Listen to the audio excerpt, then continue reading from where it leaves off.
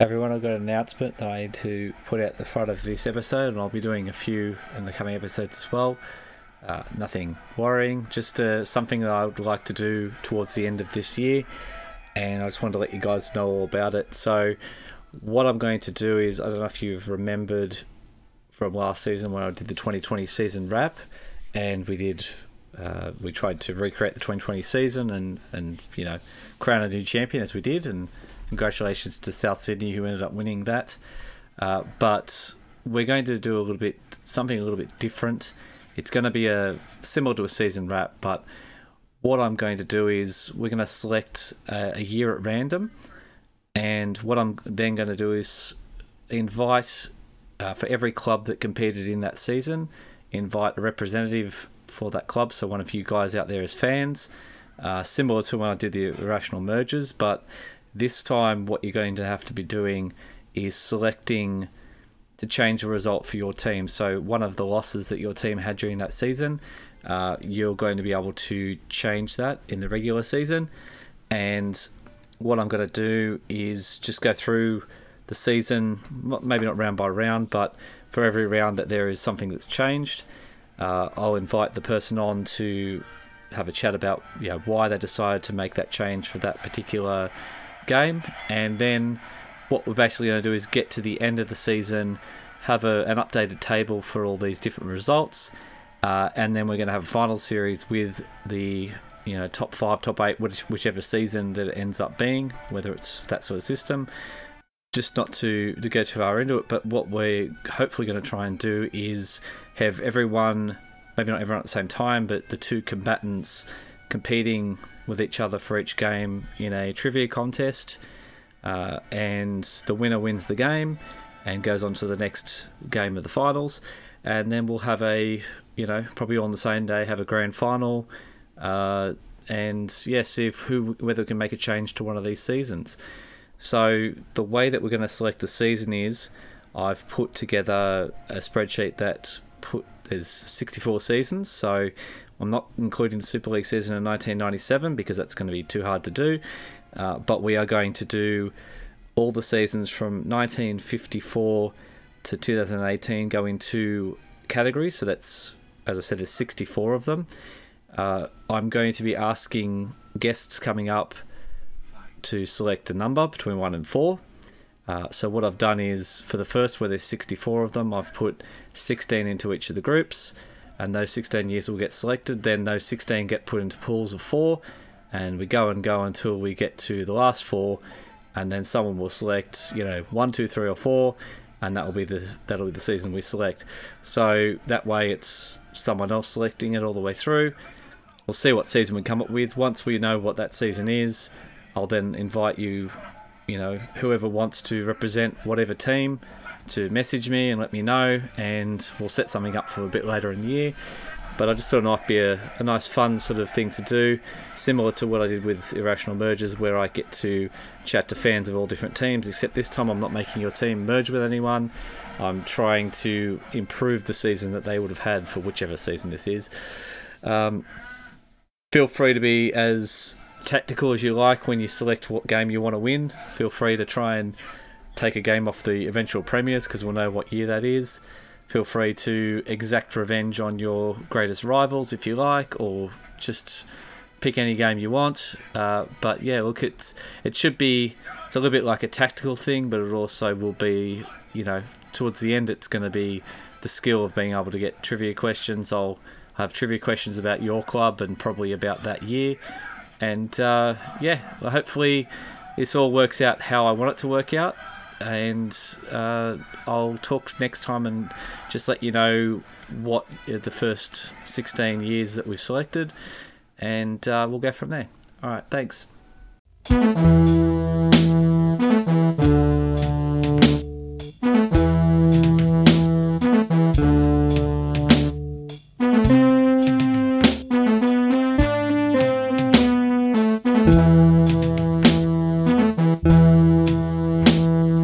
Hello, my name's David, and this is the Hypothetical RL, a podcast about the what-ifs of rugby league history. Joining me for this podcast is Ramy Haidar. Ramy is well known as the NRL Economist. I'm not sure if he still goes by that title, but obviously a freelance journalist doing a lot of work with Wild Water Sports, and Ramy, you've just been named the innovation consultant for the Manly Seagulls. Yes, I have. Very excited with the challenge ahead. Yeah, it should be. I know that you got that job a little while ago, and you kind of went missing from everyone's feed for a while because you must have been really busy. Yeah, absolutely. There's been quite a lot on the agenda. So the role entails both commercial and football operations. Hmm. So it's generally just about sort of generating ideas for the club and yeah, just working with a lot of the different stakeholders. That sounds really cool. Well, we won't go too much more into it. I think a lot of people will know who you are from what they've read, like all the articles you've done in the past. And obviously, by the title NRL Economist, you deal with a lot of stats and data and figures like that. That's why I've got you on for this one. This one's going to be fairly stat heavy, but I'm going to try and economist the economist if I can. Aha. Let's see how we go. So I think probably the best thing is to get to what the subject is for today. So what we're going to talk about is the 1992 report called the Bradley Report, which the New South Wales Rugby League commissioned, received on, I think it was in April of 1992. How much do you know about the Bradley Report? I know I'm putting you on the spot because you didn't get a chance to read through it, but how much have you read about it before? Yeah, so essentially it was just a report that kind of entailed the importance of, rationalising the amount of teams in Sydney, getting a good gauge as to whether, there needed to be a cull, so to Hmm. speak. But look, the Bradley Report, I think it has quite a big reputation in rugby league Yeah. because it gained a lot of notoriety, obviously, just prior to the Super League. But historically, rugby league's had so many various reports that have been commissioned by the various kind of people running the game, and Yeah. it just seems as though the Bradley Report is the one that most people focus on, but there's quite a few others. Yeah, well, there is. I was just doing a little bit of research, so this probably leads us into a bit of the history behind this Bradley report. And I found it was one of WordPress article, and it was talking about the different times that the New South Wales Rugby League tried to actually have these kind of reports, tried to, for want of better, to amalgamate or to bring their numbers down in Sydney. And I didn't know about a lot of these, but there's one mentioned here in 1973. They were talking about trying to amalgamate and go down from 12 Sydney clubs to 6. So it's been on the agenda for a long, long time. And even after this Bradley report, I heard the other day there was another one that it was at Kerrigan or something, or Kerridge. It's Kerridge report. I heard it Yeah. on the Rugby League Digest for talking about it. So it just seems like through this whole period, probably right from back in the early 80s, the 70s and early 80s, right through to when Super League happened, they were always looking to try and reduce number of Sydney teams. And I think if you talk to a lot of people nowadays, there's still a lot of feeling like there's too many teams in Sydney.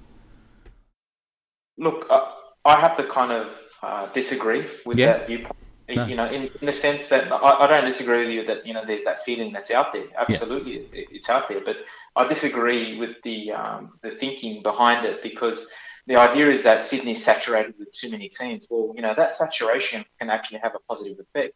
Hmm. So the idea is about growing the game, getting more fans involved, and that doesn't have to be based on geography. So you see, so you can have a fan that's supporting the likes of the Dragons or Tigers that's living in Melbourne. Hmm. There's nothing to stop them supporting the team, and there's various ways to support a team. It's not just through traditional hard memberships. You can have soft memberships, Yeah. right? And you can be following a team, via social media. In fact, I had an article that came out recently, kind of endorsing the great work that Andrew Abdo's done, leading the NRL to the degree where now there's more social media followers of rugby league teams combined than the AFL. And that's not a bad kind of result when you consider that the AFL has two extra clubs. Yeah, So, definitely. the idea is that when you have these, 9 Sydney teams, they're in a sense forming a bit of a cluster. They're clustering together in this city of Sydney, Hmm. a city that's, no less than 5 million.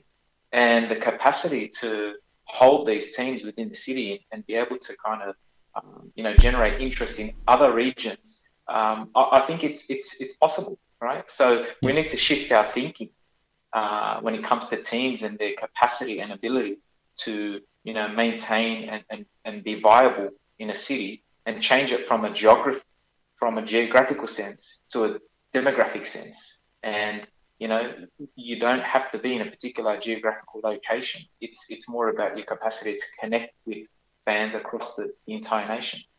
That's a very interesting point of view, and I'm not going to disagree with that. That makes perfect sense. So, I must admit that I always thought there were too many teams, but I know that back in the 90s, when we're talking about in this period, the population of Sydney was also a lot less too. So, I feel like 11 teams in the population of whatever Sydney was in like 1992 is a lot different than 9 teams in the population that Sydney has now. And like you said, there was definitely moves by teams like the Bulldogs and the Tigers to try and shed their suburban nicknames. And I remember there was a certain period in the early 2000s when the Canterbury Bulldogs were just called the Bulldogs. Like they dropped the Canterbury completely for a few years there. And I think the idea of that was to try and encourage people who weren't from that local district to be supporters of just a brand name rather than supporters of a suburb. Yeah, and that thinking is still alive today. The majority of teams, they're pushing their brand name. The brand is everything, and the brand, usually revolves around your team mascot, the team colours, and what they stand for, not the actual geographic location of the particular team. So to be frank, the Bulldogs, they tried to, adopt, the Sydney Bulldogs name for a little while. Yep. Then they switched to, as you said earlier, the Bulldogs as a brand name itself, and they've reverted back now to Canterbury Bulldogs. But realistically, whether the Canterbury Bankstown Bulldogs, Canterbury Bulldogs, Sydney Bulldogs, whatever you want to call them, the majority of fans, they identify them by their colours, by their mascot, and by what the team supposedly stands for, not their actual geographical location, which mind you, the Canterbury Bankstown Council is actually a large council in Australia, and it's a significant population. I can't tell you off the top of my head what the figure is, but I think we're talking about 400,000 plus. It's significant. It's larger than Tasmania. So. Well, I'm very disappointed in you, Ramy, because these figures that you come up with every time I hear you on a podcast, I just thought you had them right in the back of your head. You could just pull it out from anywhere you needed to. Well, I was not prepared. Okay, no, that's fine. That's okay. We started off talking Bradley Report. We've ended up talking about the population of Canterbury Council. So I can understand why you've been prepared. I'm only having a joke with you. It's fine. So what we need to do is basically the premise of this podcast, as we've talked about, is that we need to find an event and we need to make a change to it. So obviously the Bradley Report happens. The biggest thing that happens right after the Bradley Report is the New South Wales Rugby League. I think they considered, I know they sent some things to clubs talking about this, but they really didn't act instantly. I think they took consideration and then thought, we will eventually get to this. And then you had this whole situation with the Super League war and obviously the loyalty agreements that were signed that pretty much hamstrung them from being able to exclude clubs. So what we have to say for this is that the New South Wales Rugby League receives this report and, for want of a better word, acts instantly and says, all right, well, in this report it says that we need to reduce these number of Sydney teams. The report actually says to reduce to 5 Sydney teams, but I think that's probably a little bit insane. I think you could probably say reduce from 11 down to 7, maybe. Maybe they would have gone, we want a 16-team competition. We're going to bring 4 teams in from outside of Sydney, those 4 expansion teams we got in 95. So I'm believing that what they probably would have done is they would have said, well, we have to reduce the now teams by 4 so that we can add these teams and we end up with the same 16 we have now. So that's what I'm going to propose, only because if we reduce it down to 5, it's going to get very, very messy, and I don't want to go too much into it. So what do you think if they had gone to the clubs and said, you've got 4 years or 3 years basically to get your books in order and be the best of the best, and you can make it, or you can relocate somewhere and make it that way? I think it would always come down to the way the message was communicated. Yeah. So you've got option A, which they say, directly, we've arbitrarily chosen these 4 teams and they've got to go.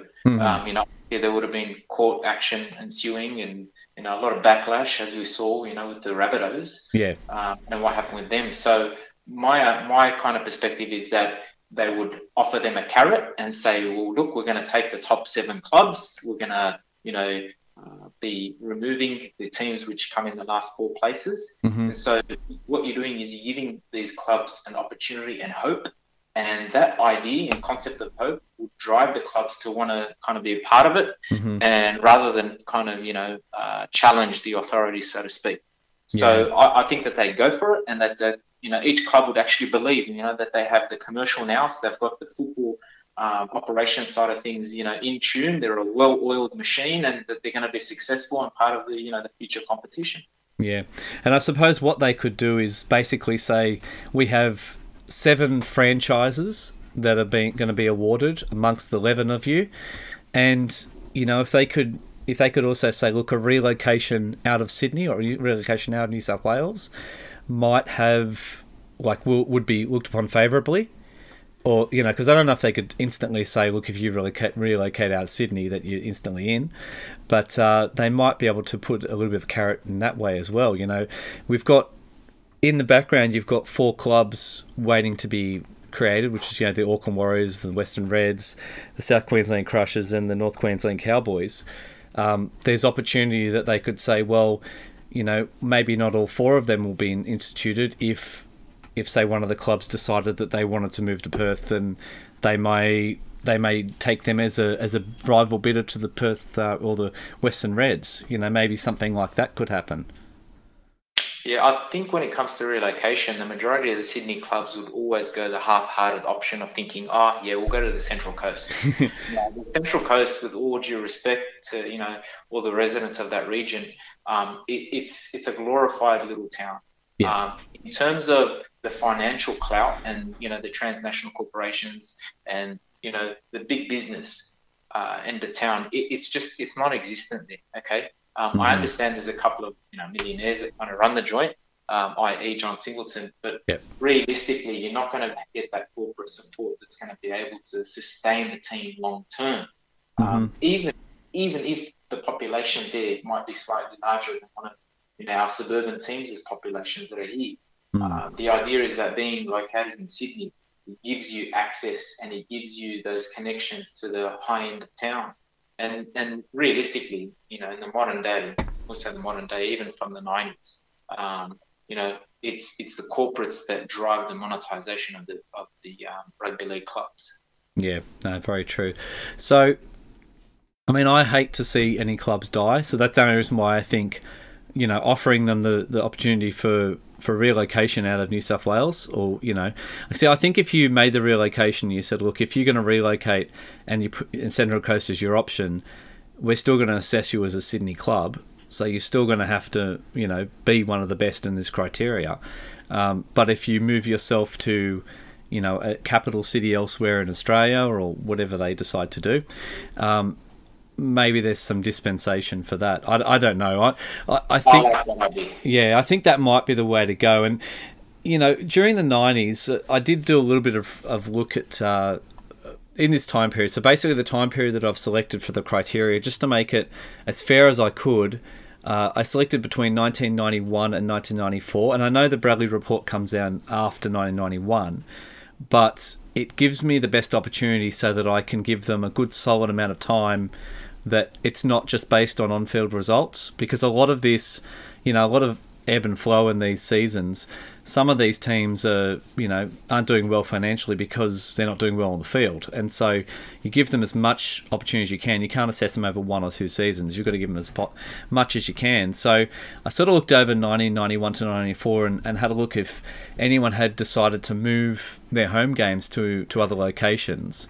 And it was interesting that amongst the clubs that decided to just keep playing in their own were Balmain, Cronulla, South and West. And I don't know if you sort of remember this time period, but I know that, those are probably 4 of the clubs that were in maybe not the best financial position, and also in a criteria like this may have been some of the ones that struggled. So it's interesting that some of the ones that would have done better in this criteria actually looked to expand their pool. And, there was quite a few games played in Western Australia and in Adelaide, and, there was a couple in New Zealand as well. There was a St George played Wests in 1993 at Olympic Park in Victoria. They definitely were testing the waters, but it's unusual that the clubs that weren't testing the waters were the ones that were probably most likely to struggle. They weren't doing so well. For me, I'm actually not surprised at all, because those teams that were successful in that era, the likes of the Bulldogs and so forth, they were aspirational. And I think that the reason why they were successful in the first place was because they were aspirational. So you see, their leaders, they were forward thinking, So the likes of Peter Moore as their CEO, he was always a go-getter, and he was an entrepreneur of sorts. So in my mind, those other clubs that were considered, I guess, so to speak, backwards, and less likely to be thinking outside the square and taking their games to, new locations, just to at least, get a taste of what a new market might look like. I'm not surprised that they were the ones that were consistently failing. I do like your idea of not assessing them in terms of their football success in such a very small time frame of 1 year or 2 years, because the one that stands out for me is the West Magpies. So I consider them the yo-yo team, because there were years where they would absolutely get walloped game in and game out, but then Warren Ryan would come along and they'd make the semi-finals. Their form would dip again, and then there was a year, I think, where Tommy Raudonikis was coaching, where they kind of performed okay. So they were up and down, and you can't really assess them on one specific individual year. Yeah.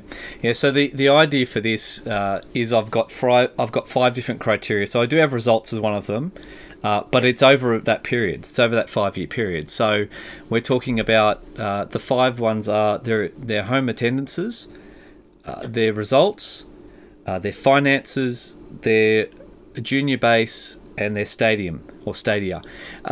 So some of these I had to be a bit creative with, especially finances, because you just can't find unless I go through and try and get a bunch of freedom informations and try and find the every leagues clubs or every football club's annual general report, which I couldn't find online, so I didn't go into that much detail. But I've done the best I kind of could. So if you sort of indulge me, I'll just go through the 5 of them and just how I've done these assessments. So with attendance, it's fairly easy because we have a great resource online, which is the Rugby League Project, which has the home attendances of pretty much every game in that period, or has every game in that period. And basically what I did is for each individual year, I looked at the average home attendance, and then so I've got a ranking for each one of those amongst these clubs. So what I probably should do is highlight the clubs. So we've got Balmain, Canterbury, Cronulla, East, Manly, Norths, Parramatta, Penrith, St George, Souths, and Wests. So that's the 11 clubs that we've got. They're the Sydney clubs. Just so I need to put it out there, because I know that when they were talking about criteria in the late 90s, they included Illawarra as one of the Sydney clubs, and I've decided that Illawarra is not a Sydney club. So, which I always found ridiculous, because Newcastle wasn't a Sydney club either. If you're going to do it, you have to make all of New South Wales clubs, or you had to exclude Illawarra. So they're the 11 we're talking about, and 4 of those are going to be in trouble, basically.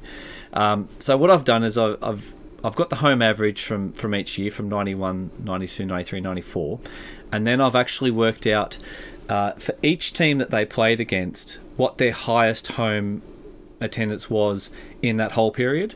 So if they play, just say Balmain and Canterbury, if Balmain and Canterbury played maybe 3 times at Leichhardt Oval, I chose the largest attendance they got against Canterbury, and I made an assessment of that. So basically a ranking that way.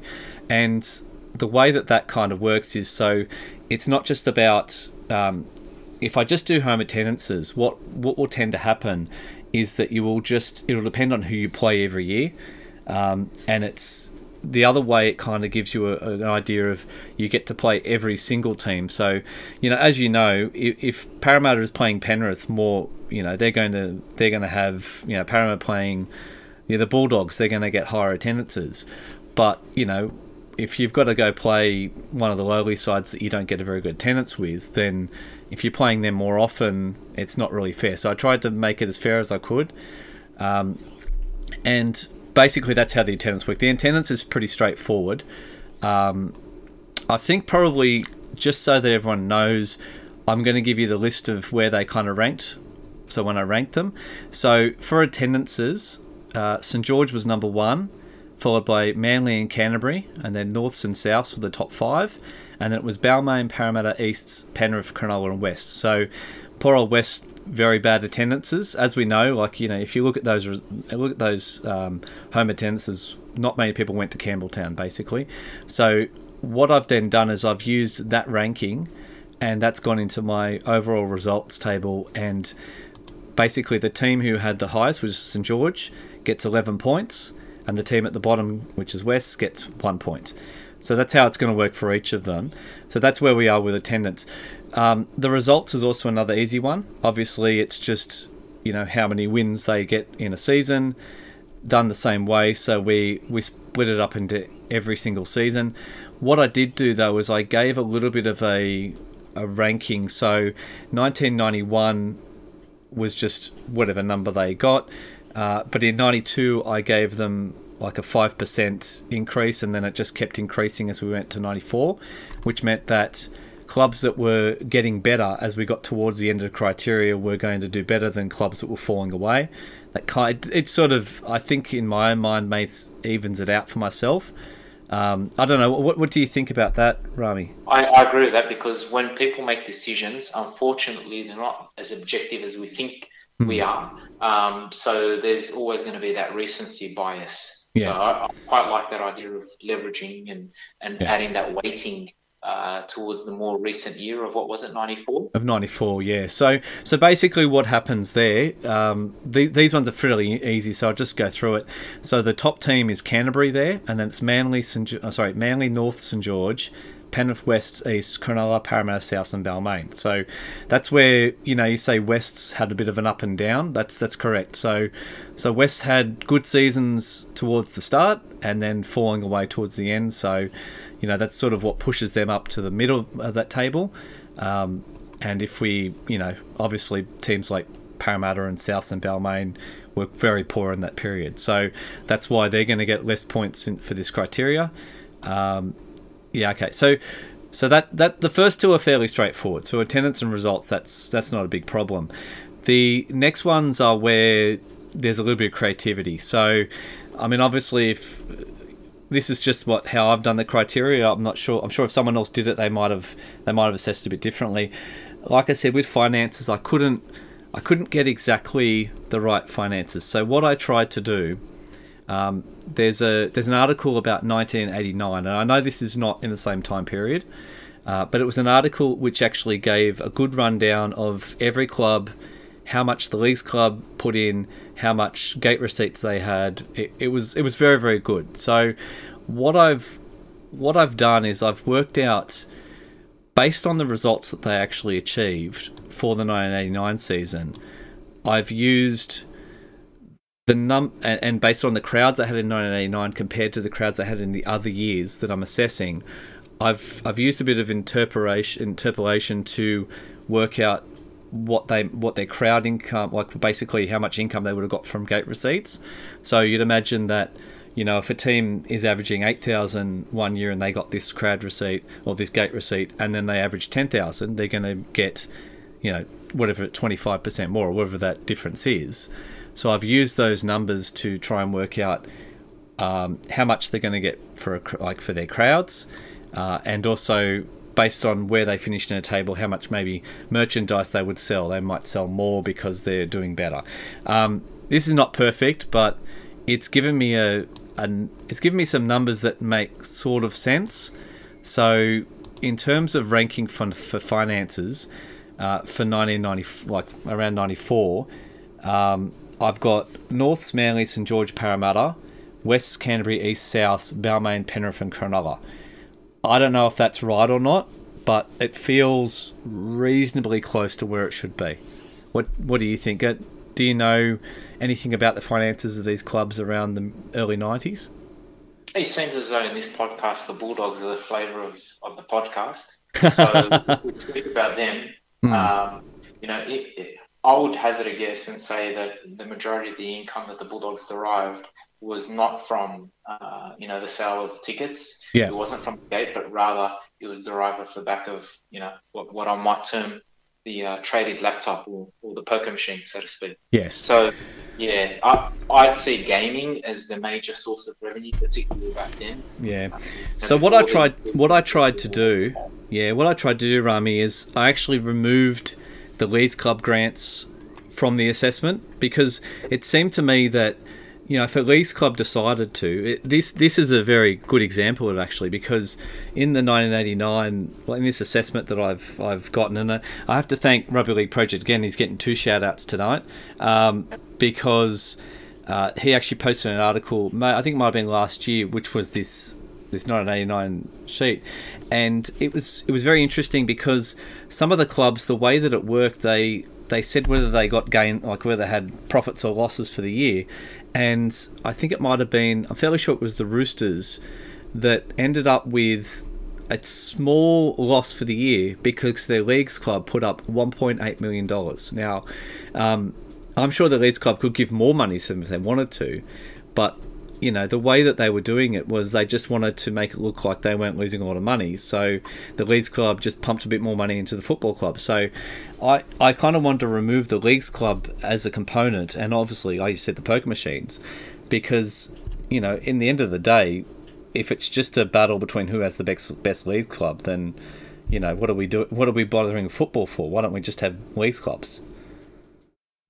Yeah, agreed. If you're going to look at just stadium-based revenue, I would hazard a guess and say that the Bulldogs would have done very well, because in that era they were getting some significant crowds at Belmore Sports Ground. The Manly Sea Eagles, my club, I'd say that they were performing quite well back then, and were getting some reasonable crowds, and so therefore the gate receipts are good. And I'd also say the Parramatta Eels were, because you've got to keep in mind, having that more modern stadium in that era, like Parramatta Stadium, would have meant that they'd be able to charge probably slightly more, considering that they would have had less hill space and more seating space, which would have come at a slightly, I guess it would have come with a premium.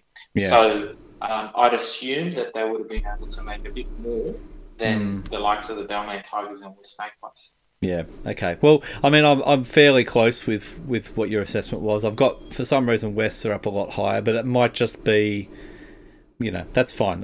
We'll give, at the end of the day, Wests aren't doing well in many other categories, so we'll give them a little bit of help here. They're going anyway. Yeah, I think we can all see where this is going for Wests fans, unfortunately, but this is probably the category they do the best at, so... maybe we just leave it to that.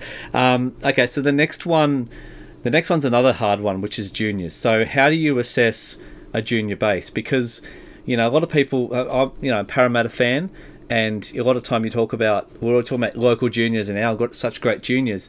But when you actually look at how many of them actually grew up in the Parramatta district, it's not a big amount. So a lot of clubs who have perceived great juniors are usually people like clubs that go out to the country and pick up kids from there. They scout kids at the younger age, and they actually have them playing in their SG Ball and their Harold Matthews and that sort of thing. But they're not local juniors. So, there's this discussion about what constitutes a local junior.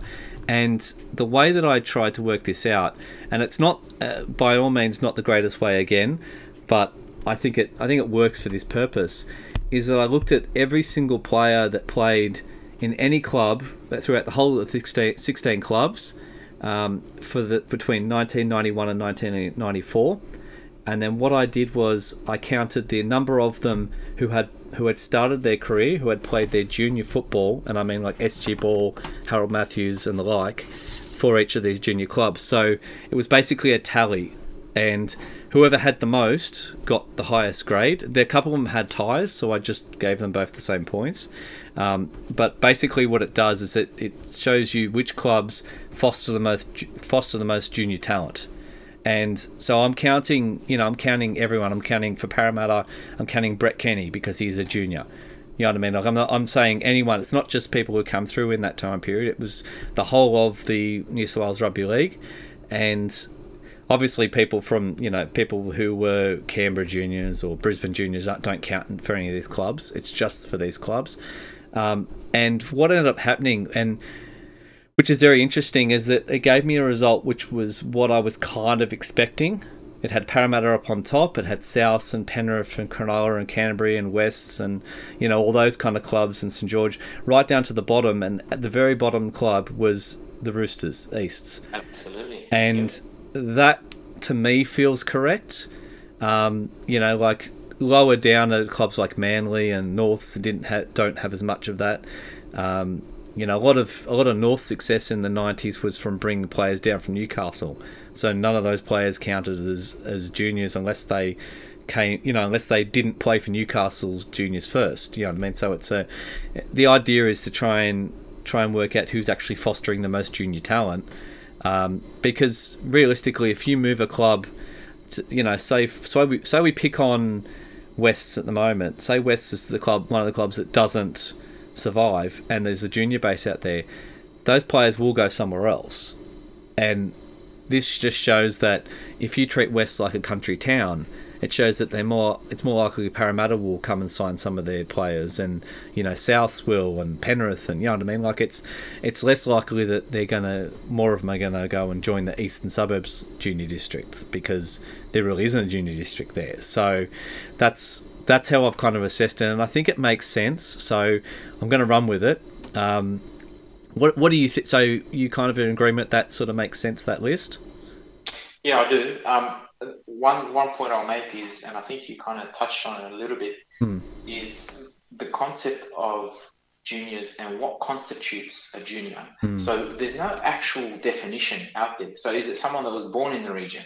Is it someone that started their football from 12, 15, 16, 18? At what point are you considered a junior of a club? So, some of these country boys that came out from, all parts of Australia to particular Sydney clubs and played their first junior representative football with, the likes of Parramatta or Penrith, are they not considered the junior?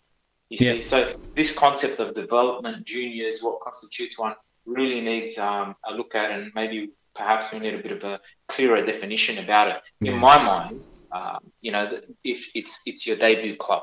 Okay, so debut club in the Harold Mats, it doesn't matter which level we're talking about, all the way up until first grade. So long as it's the first rugby league, first grade jersey that you wear, then you're considered a junior of that particular club. So, for me, the likes of the Roosters, when they go out and get some, super talented Kiwi from Auckland, and they come across at the age of 16, to me, he's a Roosters junior. Yeah, and that's how I took it. So that's exactly how it worked. So, I mean, East ended up with the least amount. They ended up with only 8 players that had played their first junior football for one of their teams, and Parramatta ended up with 25. So, that's a big difference. So you can see, and I mean, the other clubs around, Parramatta 25, South were only one less than 24. So, but I'll tell you, I'll explain the reason why Parramatta would have such a high amount there. That's because in that era, they weren't exactly successful, and so therefore they would have had to churn through a lot more players through their roster. So it'll be inevitable that they're going to have to go through a lot more players. So that would slightly kind of affect those sorts of numbers.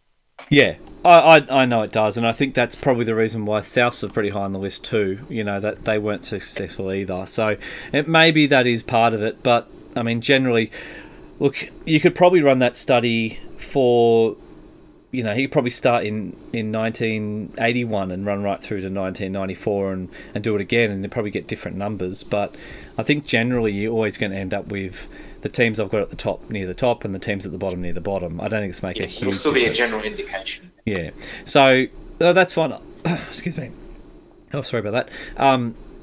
Yeah, like I think that's a good idea of what we're trying to get at, because obviously this is not, there's no clubs being executed tonight. As I'm recording this, we're not going to knock on the door of any of the clubs and say, hey, you don't exist anymore.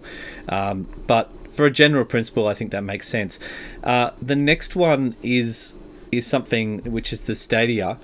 This one is very interesting because I tried to work out how you assess a stadium against other stadiums, or stadia, I should say. I keep saying stadiums, which is incorrect. So what I did is I actually looked at.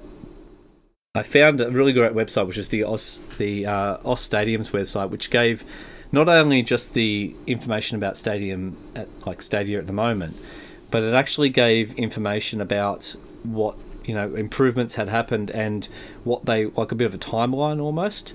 So I can tell in the early 90s where every one of these, well, there's 10 because the SFS was shared by 2 clubs, but I can tell where they kind of sit, and in terms of their capacity and what their record crowd was and all that sort of stuff. So what I've done is I've ranked them by capacities, and I've ranked them by their record crowds, because I figure, obviously, record New South Wales rugby league crowd, not like if they were hosting a Wallabies test or something. So doing those, basically I've ranked it on 3 things. Those are the first 2, the capacity and the record, and the third one was the facility as a facility itself, like we're able to corporate sponsorship and be able to basically the quality of the ground and of that sort of stuff. Now, the first 2 are easy, the capacity and the record. That's really straightforward. Where I really fell down was trying to remember which actual stadia were good and which ones weren't good in the early 90s. I actually put it out to Twitter, and I got quite a lot of differences. Like, pretty much everyone had an opinion, and pretty much everyone's opinion was slightly different. So what I've ended up landing on for the facilities is obviously the SFS is the best in Sydney. There was no other stadium that was anywhere close to it. It's going to win the ranking no matter what we do. So that's definitely number 1. Through my biased Parramatta eyes, I've got Parramatta Stadium as number 2, but I think that's fair enough. I've got Caltex, which is Cronulla's home ground, as number 3, and Penrith as number 4. So when I put it out online on Twitter, most people agreed that was pretty much the top 4. And then this is where it got really crazy, because I just didn't know where to put them. So on the advice of quite a few different people and just trying to put it together, we ended up with North Sydney Oval, Brookvale, Belmore, Cogra, Leichhardt and Campbelltown last. What do you think? Did you go to all the games in the 90s, in the early 90s? Would you know which grounds were better facility-wise, Ramy? Absolutely, I did. So I've got a slightly different viewpoint to yours in terms of which stadium was best. I'm not looking at the quality of the seating. I'm not looking at the corporate box facilities. Yeah. But rather, what I'm looking at is its proximity to infrastructure. Okay. So when I say infrastructure, I'm talking about train lines. I'm talking about access to cafes, pubs, clubs.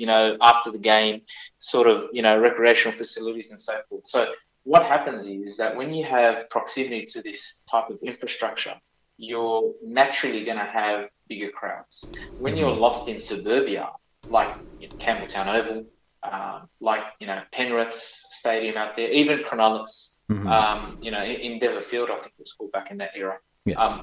It was always going to be prone to having smaller crowds because the majority of your fans would see it as a bit of a trek to get there, and so all that you're going to get is your locals. So historically, stadiums have always been successful when they've been located within proximity to major infrastructure. That's why Parramatta Stadium's done well, and that's why Bank West currently is doing so well, because of the access to all of those. It's almost like a gentrified space out where Bank West is. You've got all those cafes, and it's become an uber trendy kind of place to be. So, okay, so if you were doing this list with these 10, just putting you on the spot, what would you sort of change from mine? So I'm SFS, Parramatta, Endeavour Field, Penrith, North Sydney Oval, Brookvale, Belmore, Cogra, Leichhardt and Campbelltown. I'm presuming I like your list. Yeah. besides the Sharks and Panthers, I'd put them almost towards the bottom. Even in terms of their away crowds, the Sharks and Panthers have never Yeah. done well. They're not a strong drawing. Both of them aren't strong drawing brands. Mm-hmm. People aren't as excited to watch their team play the Sharks as opposed to their team playing, Manly, Yeah. Parramatta, the Bulldogs, Yeah. even the Broncos. Okay. All right. Well, I mean, look, I can change it around. So you would think that Caltex and Penrith Panthers, whatever it was called, would be towards the Cogra sort of point, around 8th? Yeah, about there. Yeah, that's where I'd be placing them. Okay. Particularly in that era, if you remember, their facilities that they weren't what they are today. Yeah. Not to say that today's version is that much better, Yeah. but it's acceptable. Yeah. Okay. Well, I'm just gonna be really tricky here, and I'm just gonna see what effect it happens if I move. So if I move North Sydney Oval up to number 3, Manly up to number 4, and then Belmore up to number 5. Let's just find that. I'm doing on the run here. This is exciting for everyone listening to me doing this. So then let's leave Cogger at 8. So let's go. Which one do you think is better, Penrith home ground or Cronulla's? Just on the spot. I'll say the Sharks. Okay, so let's give Cronulla number 6 and let's give Penrith number 7. Okay, so it does make a little bit of a difference. It pushes them down, not quite as far, but it pushes them down. So I wonder. I'm just gonna have a bit of a cheeky look here. Okay. You know what? It doesn't. In the overall things, it doesn't make a huge difference. So I'm happy to run with it. I'm going to use those numbers. Because what does happen there is that the clubs, like, we're assessing grounds here, so it doesn't make much difference. The top one's still going to stay as the SFS, and Parramatta's still going to be number 2, but it pushes ones like Belmore and Brookvale up a bit more, and it pushes those ones down. What it does in the overall, and it doesn't make a huge difference. I think one club flips over the top of another, but that doesn't really matter because they're both in the danger zone. So I'm not gonna worry about that. So basically, that's the 5 criteria, and we've got a general idea of where everyone sort of sits. So, I mean, I don't want to have a big drum roll, but basically the top 5, the safe teams, the ones you'd say were definitely safe, are Manly, Canterbury, St George, Norths and Parramatta. So that's your top 5 in my assessment. It basically what has happened there is Parramatta were number 4, but North Sydney Oval jumping up brought North Sydney to actually the same points. So in my point system, it's basically the highest you can score is 11, and there's 5 categories. So Manly ended up with 42, Canterbury with 41, St George with 38, Norths with 37, Parramatta with 37. So it doesn't really matter. They're both, to my point of view, they're both going to be safe. Your top 5's not going to be in trouble here. So then we get to our bottom section. So the next 2 are South and Penrith. So if we just ran this criteria straight as a criteria, the 4 clubs that you would be eliminating would be Easts, West, Cronulla and Balmain. Look, I don't know what you think about that, but in terms of performing clubs at the time, the only one that stands out as a big sore thumb is Eastern Suburbs. I don't think Eastern Suburbs would ever allow themselves to get like relegated or not allowed into the competition. I don't know what you think about West, Cronulla and Balmain, but I don't think any of them were too high up in the pecking order to be in trouble like this. Well, it's not a surprise. I mean, the Tigers and Magpies ended up merging, so it's no surprise that they're on that sort of ranking. And in terms of the Roosters, so the Roosters in the early 90s, that's the era that we're talking about. They weren't as successful as they later became in the late 90s and even all the way up until today. So I'm not surprised that they ranked where they ranked.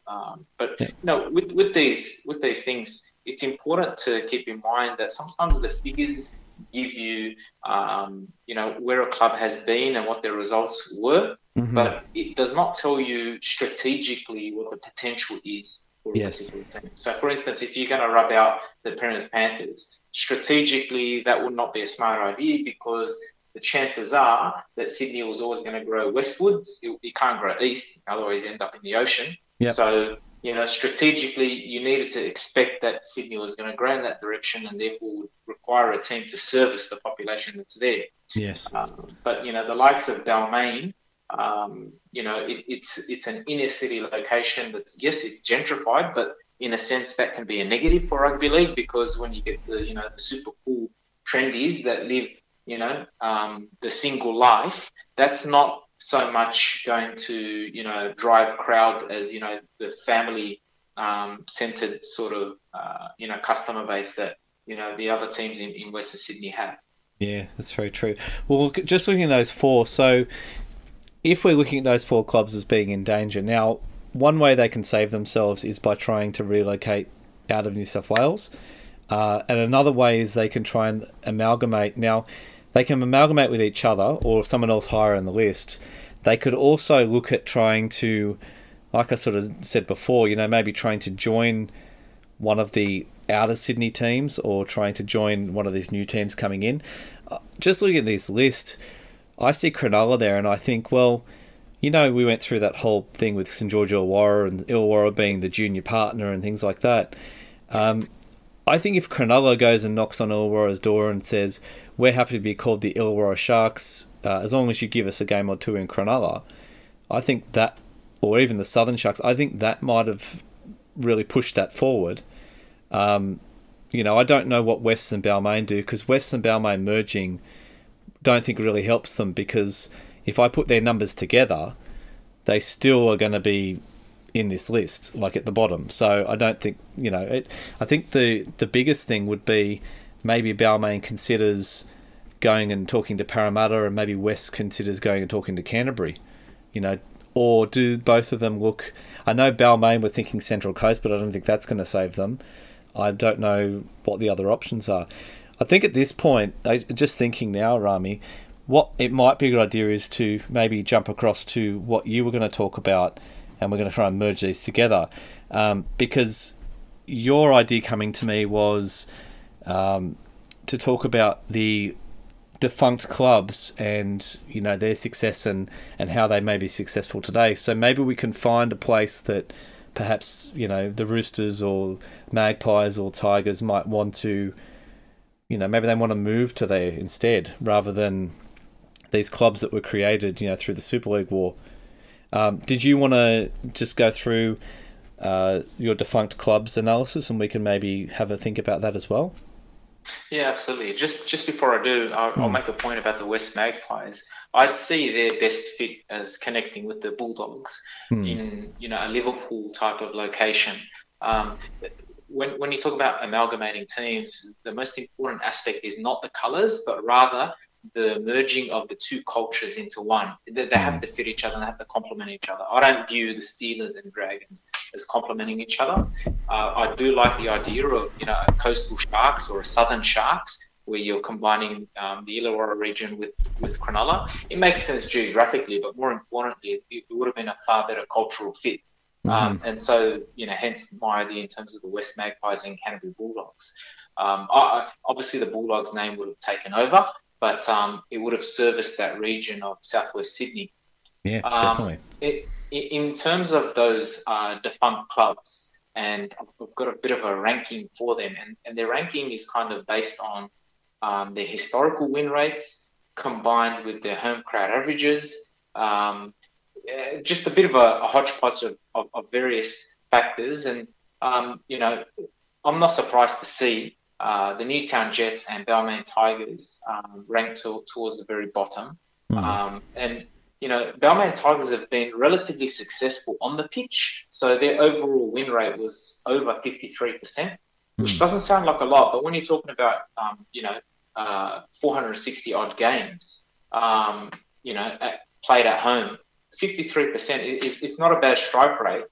But then we're talking about a club that's consistently spoken of when we're speaking about removing teams from the competition. So it shows that they've never really been able to capitalise on their success. Northern Eagles, I've got there. I know that kind of sits in a different time era, but so their historical win rate was 40% at home, and I've got them down towards the bottom. The better performing teams in my mind, the ones that would still be around if they were around. I don't know if that makes sense. I know what you mean. Yeah, they would have been successful if they were still around. Yeah. So I'd say that the Crushers would have been doing quite well at this point in time, being that extra Brisbane franchise, which we're looking at right now. Obviously, the Western Reds, Adelaide Rams, because you're speaking about a major city, and despite the fact that people say, well, they don't have that many supporters there, you'll still be able to access that support, even if it's not your hardcore rusted on base. You're still going to get that support. You look at the Melbourne Storm. They're the second most followed team on social media across the entire nation of any code. So, Melbourne was never considered, a hotbed of rugby league support, but you're still going to get that, following. So, North Sydney Bears, I've got quite high up on the list, so I think that they would have done well, just ahead of the West Magpies. Yeah, interesting. So, I mean, I think if you look at that, then, the future for these clubs is kind of clear. So, I know, like I said, the clubs that didn't really toy with doing any, basically apart from Souths who in this criteria have survived, the other three that didn't take any home games in that 91 to 94 period away from their home ground is Cronulla, Balmain and West, and they're three of the bottom four. And in saying that, East took one game against Newcastle away to New Zealand, and I don't think they were ever trying to relocate to New Zealand. I think that was just maybe a bit of a money grab. So, they never really toyed with it. And you think that I think they probably should have, even just to make a bit more money. Look, I know that Balmain always talked about, we'll move to the Central Coast. I don't know whether maybe Balmain's better move might have been to trying to move, maybe they tried to move to Perth, maybe they tried to move to Melbourne. I mean, I know Melbourne Tigers is a problem. Melbourne was the goal back then. So they did actually take a game. I've got a distinct memory of them playing the Broncos, and I remember they got whipped that day, and it might have been a Saturday afternoon game. So that fixture was played at the old Olympic Park, or was it off the side? I think it was Carlton's home ground. I think it was that, I forget the name. Yeah, I couldn't find it in that period, so maybe it was in 95 or maybe 96, But I think the go for the Tigers was Melbourne, and strong brand name, being the Tigers. They would have run into some trademarking issues. Yeah, there's been a lot of issues with the basketball team down there, but that's fine. That's the only reason why I thought maybe that wouldn't have worked as well. But I see Melbourne Tigers sounds like a great idea. The Magpies, it's very hard with Wests having that Magpie moniker because you've already got a Melbourne AFL team with Magpies. You try and move them somewhere else. Adelaide Magpies, no. Perth Magpies, no. It doesn't make sense. I feel like Eastern Suburbs would rather have maybe tried to merge than tried to relocate as well. If you give them these numbers, and as this is happening, you're saying, look, guys, you're in the bottom four, you're going to be in trouble. I know that the East tried to merge with St George, in 96 or 95, 96. So maybe the talks with St George come forward a little bit earlier, and maybe we end up with that St George and East merger happening for the 95 season rather than them talking about it in 95. Because I know that's a possibility, and that removes one of the Sydney clubs, and we've already removed one with Cronulla if they go and talk to Illawarra. Does Balmain move to Melbourne? And if Balmain moves to Melbourne, does one of those four teams coming in not get the licence? Does the Melbourne Tigers become one of the four expansion clubs in 95? It's hard to know, but that's a possibility. And then unfortunately for West, I just don't see anywhere else for them to go unless they merge with Canterbury, and it would have to be on Canterbury's terms, because Canterbury weren't going to just give up anything at all. They probably would just said, we can have your juniors and you can we can maybe put a magpie on the sleeve, a bit like the Tigers do, and that might be all they get. The Canterbury Bulldogs in that era were the prestigious team of Sydney. Yeah. So when it came to buying players and even sourcing them from special places, so the likes of Gary Connolly and John Timu from across the globe, Jonathan Davis is another one that comes to mind. So it definitely would have been on the Bulldogs' terms. In terms of the Roosters, I can't imagine them amalgamating with another club, but rather relocating. And the reason why I say that is because their club's always been run by entrepreneurs, and they won't back down. They see a vision. They have a vision for where they want the club to be in the future, and they'd be willing to take a risk, as all entrepreneurs do, to yield a better return, so to speak. So I'd view the Roosters as more likely to want to connect with a new market like Perth and Adelaide, and merge with the Dragons. There was some chatter about them, connecting with the Dragons at one point. Yeah. But that didn't amount to very much at all. No, it got kiboshed by St George supporters finding out about it. So that's where that kind of went. Save our Saints. Yes, all the Save Our Saints guys. Yeah. So look at maybe you're right, and then then where does that leave the criteria if they move? This is the thing, I don't know what happens, because you can say, well, there's only 7 Sydney licenses, and then if someone moves out of Sydney, do they automatically get in, or do they have to get assessed against the other 4? So maybe what happens is, wherever East's move to, perhaps they, maybe they try and move to Perth as well. Maybe if it's Adelaide, then all of a sudden it's, well, there's 5 teams and we have to assess these 5 potential franchises coming in, and which 4 get the nod. Then they're in a lottery at that point. They've got a good chance, but there's one of those clubs that's not going to make it. So and if the same thing happens with Balmain moving down to Melbourne, all of a sudden there's 6 teams trying to fit into 4 spots, and do we end up not getting the Crushers or the Cowboys or the Reds because we've got a team in Melbourne and a team in Adelaide? Well, that's where it comes down to the New South Wales Rugby League making a decision and a call and clear about what direction they want. Would they be seeking less teams in Sydney or rationalising the entire competition? Yeah. So, that's where they'd have to be clear. Now, knowing Rugby League, it would be a very arbitrary decision by a leader rather than, a proper independent feasibility study to determine, what's best for the game. Yeah. I would suggest that it would just be one powerful figure that's going to turn around and say, that's it, we're getting rid of 2 Sydney teams.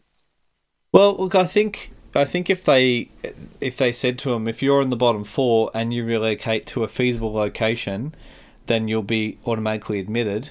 And if we're following the situation there, and maybe they also say only 2 of you can relocate somewhere else, the other 2 have to either amalgamate or you're excluded, and then we end up with, I hate saying Melbourne Tigers, but we end up with the Melbourne Tigers. Maybe they'd be called the Southern Tigers just so they don't have the copyright issue, and maybe Tigers, Tigers. I don't know. Look, maybe they can move to Geelong instead of Melbourne. I don't know. And then 2 separate cats there. Yeah, and then look, the Roosters move to Adelaide and become the Adelaide Roosters, and we end up with an 18-team competition. So, and that takes a lot of pressure off Sydney because you're down to 7 clubs. I'd obviously say that the Balmain and East should play some home games in Sydney as well, just for their fans. But if that had happened in 94, 95, just from your point of view, how successful do you think? I mean, obviously, this is going to have huge implications for what happens in Super League, but just assume that Super League's not a factor. How successfully do you think East and Balmain would be with their relocations? Not very. Now, Okay. The reason why I say that is because I think even to bookend this podcast and go back to the very beginning, we were talking about the clustering of teams in a particular area. If you think about other industries like restaurants, certain regions of Sydney, might be the inner city, might be Leichhardt, across town, you'll notice that particular restaurants tend to cluster around each other. Now, that does not dilute their customer base, but rather it grows it. And the reason why is because that area develops a bit of a reputation, and so becomes a destination point for whenever anyone wants the Italian, they're thinking Leica. So when the next restaurant opens up in Leica, that actually lures even more people to the area. It's not like it dilutes the customer base. So if the New South Wales Rugby League maintains the same amount of teams in Sydney, that actually builds on rivalries. It actually makes the competition a lot more pure, and it actually strengthens, the code in the city. Once you start diluting that passion for the game by sending teams like the Roosters and kind of, diluting their identity by calling them the Adelaide Roosters and maybe adding a splash of a different colour on their jersey, all of a sudden you're diluting that passion, and that's going to harm the competition. Ultimately, when passion dies, you cannot monetize that particular sport as much. So, to answer your question, I would suggest that no, it wouldn't have been very successful.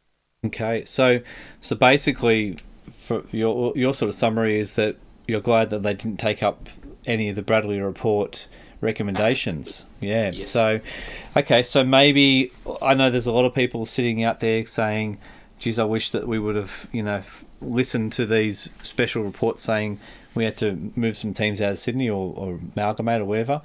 But your analysis there, or your opinion there is that it probably would have hurt the competition more than helped it. Dave, let me give you this hypothetical. So let's say, for instance, the Bulldogs have been asked to leave the competition. And so therefore we've got less teams in Sydney. So now Parramatta has a broader geographical base. They can expand into the huge market that is Bankstown. Does that in any way make Parramatta a stronger club? Or does the fact that they maintain having a rival like the Bulldogs actually strengthen them? Yeah. You see what I'm saying? It's the rival that builds the code.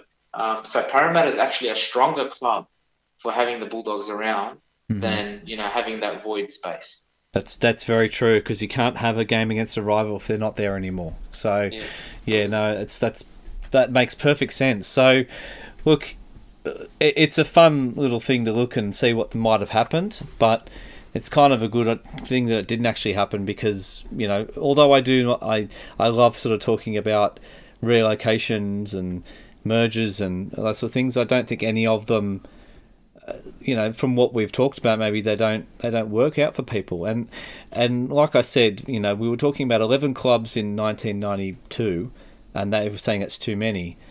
But then the population of Sydney has increased so much, and we've actually have lost 2 clubs. We're down to 9 now. So, I mean, I don't think we ever should have more than the 9 we have now. But if some of them naturally die through attrition, that's fine. But I take your point that, arbitrarily moving clubs just because they've had a bad 5-year period is probably not the best idea. Yeah, so whenever they speak about relocating teams, instantly the first thought that comes to most people's minds is, well, which clubs are suffering the most? Which clubs are the worst off at this point in time, and they're the best candidates to move. Not for a second thinking that the best candidate to move is actually the best performing club. And the reason why is because you want your best, most powerful club to actually make an impact in the new market. Because what's the point of sending them across? If your aim is to actually improve the code, grow the game with new fans, you need a proper, powerful club. So if you're going to send out your poorest club, if you're going to send out the weakest team, what do you think is going to happen? It's going to be a half-hearted attempt at trying to, capture the Perth market or the Adelaide market. So, I find it strange. Quite often, when we speak about this relocation debate and expansion and so forth, people tend to speak about things with old school thinking, but not actually looking at the figures and for the future potential of where you want the code to be and what you want it to look like in 10 years. How about that? You set that date of 10 years in advance, and then you work backwards from there. Yep. No, I totally agree. All right. Well, I think that's a good wrap up. Actually, we've summarised ourselves quite nicely, and I think maybe we just move forward saying that if the Bradley Report would have been implemented in the way that we sort of talked about tonight, there would have been huge repercussions, because there's all kinds of things, and just say Balmain does move to Melbourne, then there's not going to be a Melbourne Storm. There's already a Melbourne team. There's no point having 2 teams in Melbourne. I don't know what it does to the Super League war, because part of the issue that I think Brisbane and Canberra had was the power base in Sydney. And I think if you moved, you deleted 2 of the Sydney clubs or merged them in, and then you moved 2 of them out of Sydney, the power base in Sydney is not as strong as well. So I don't know if it encourages Super League more or it stops it from happening. I mean, there's so many moving pieces in this that it'd be almost impossible to know. But I know one thing is you wouldn't end up with the Adelaide Rams if you got already the Adelaide Roosters, and you wouldn't end up with the Melbourne Storm if you already had the Melbourne Tigers or the whatever Tigers we're calling them. So there'd be some huge changes in history, but I don't know if they'd all be positives.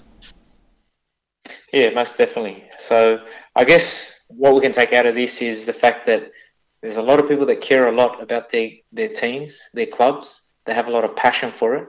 And I think the important thing for administrators to think about is to not make these decisions based on the current exact scenario that we're in today, but rather look ahead at the potential.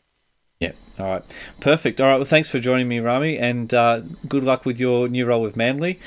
Even though I'm a Paramount supporter, I will wish you good luck with Manly. Don't make them too powerful, please. You're very kind. I wish I had that sort of influence, but I'll take the compliment anyway. Okay. Thanks, mate. I'll talk to you later. See you, Dave.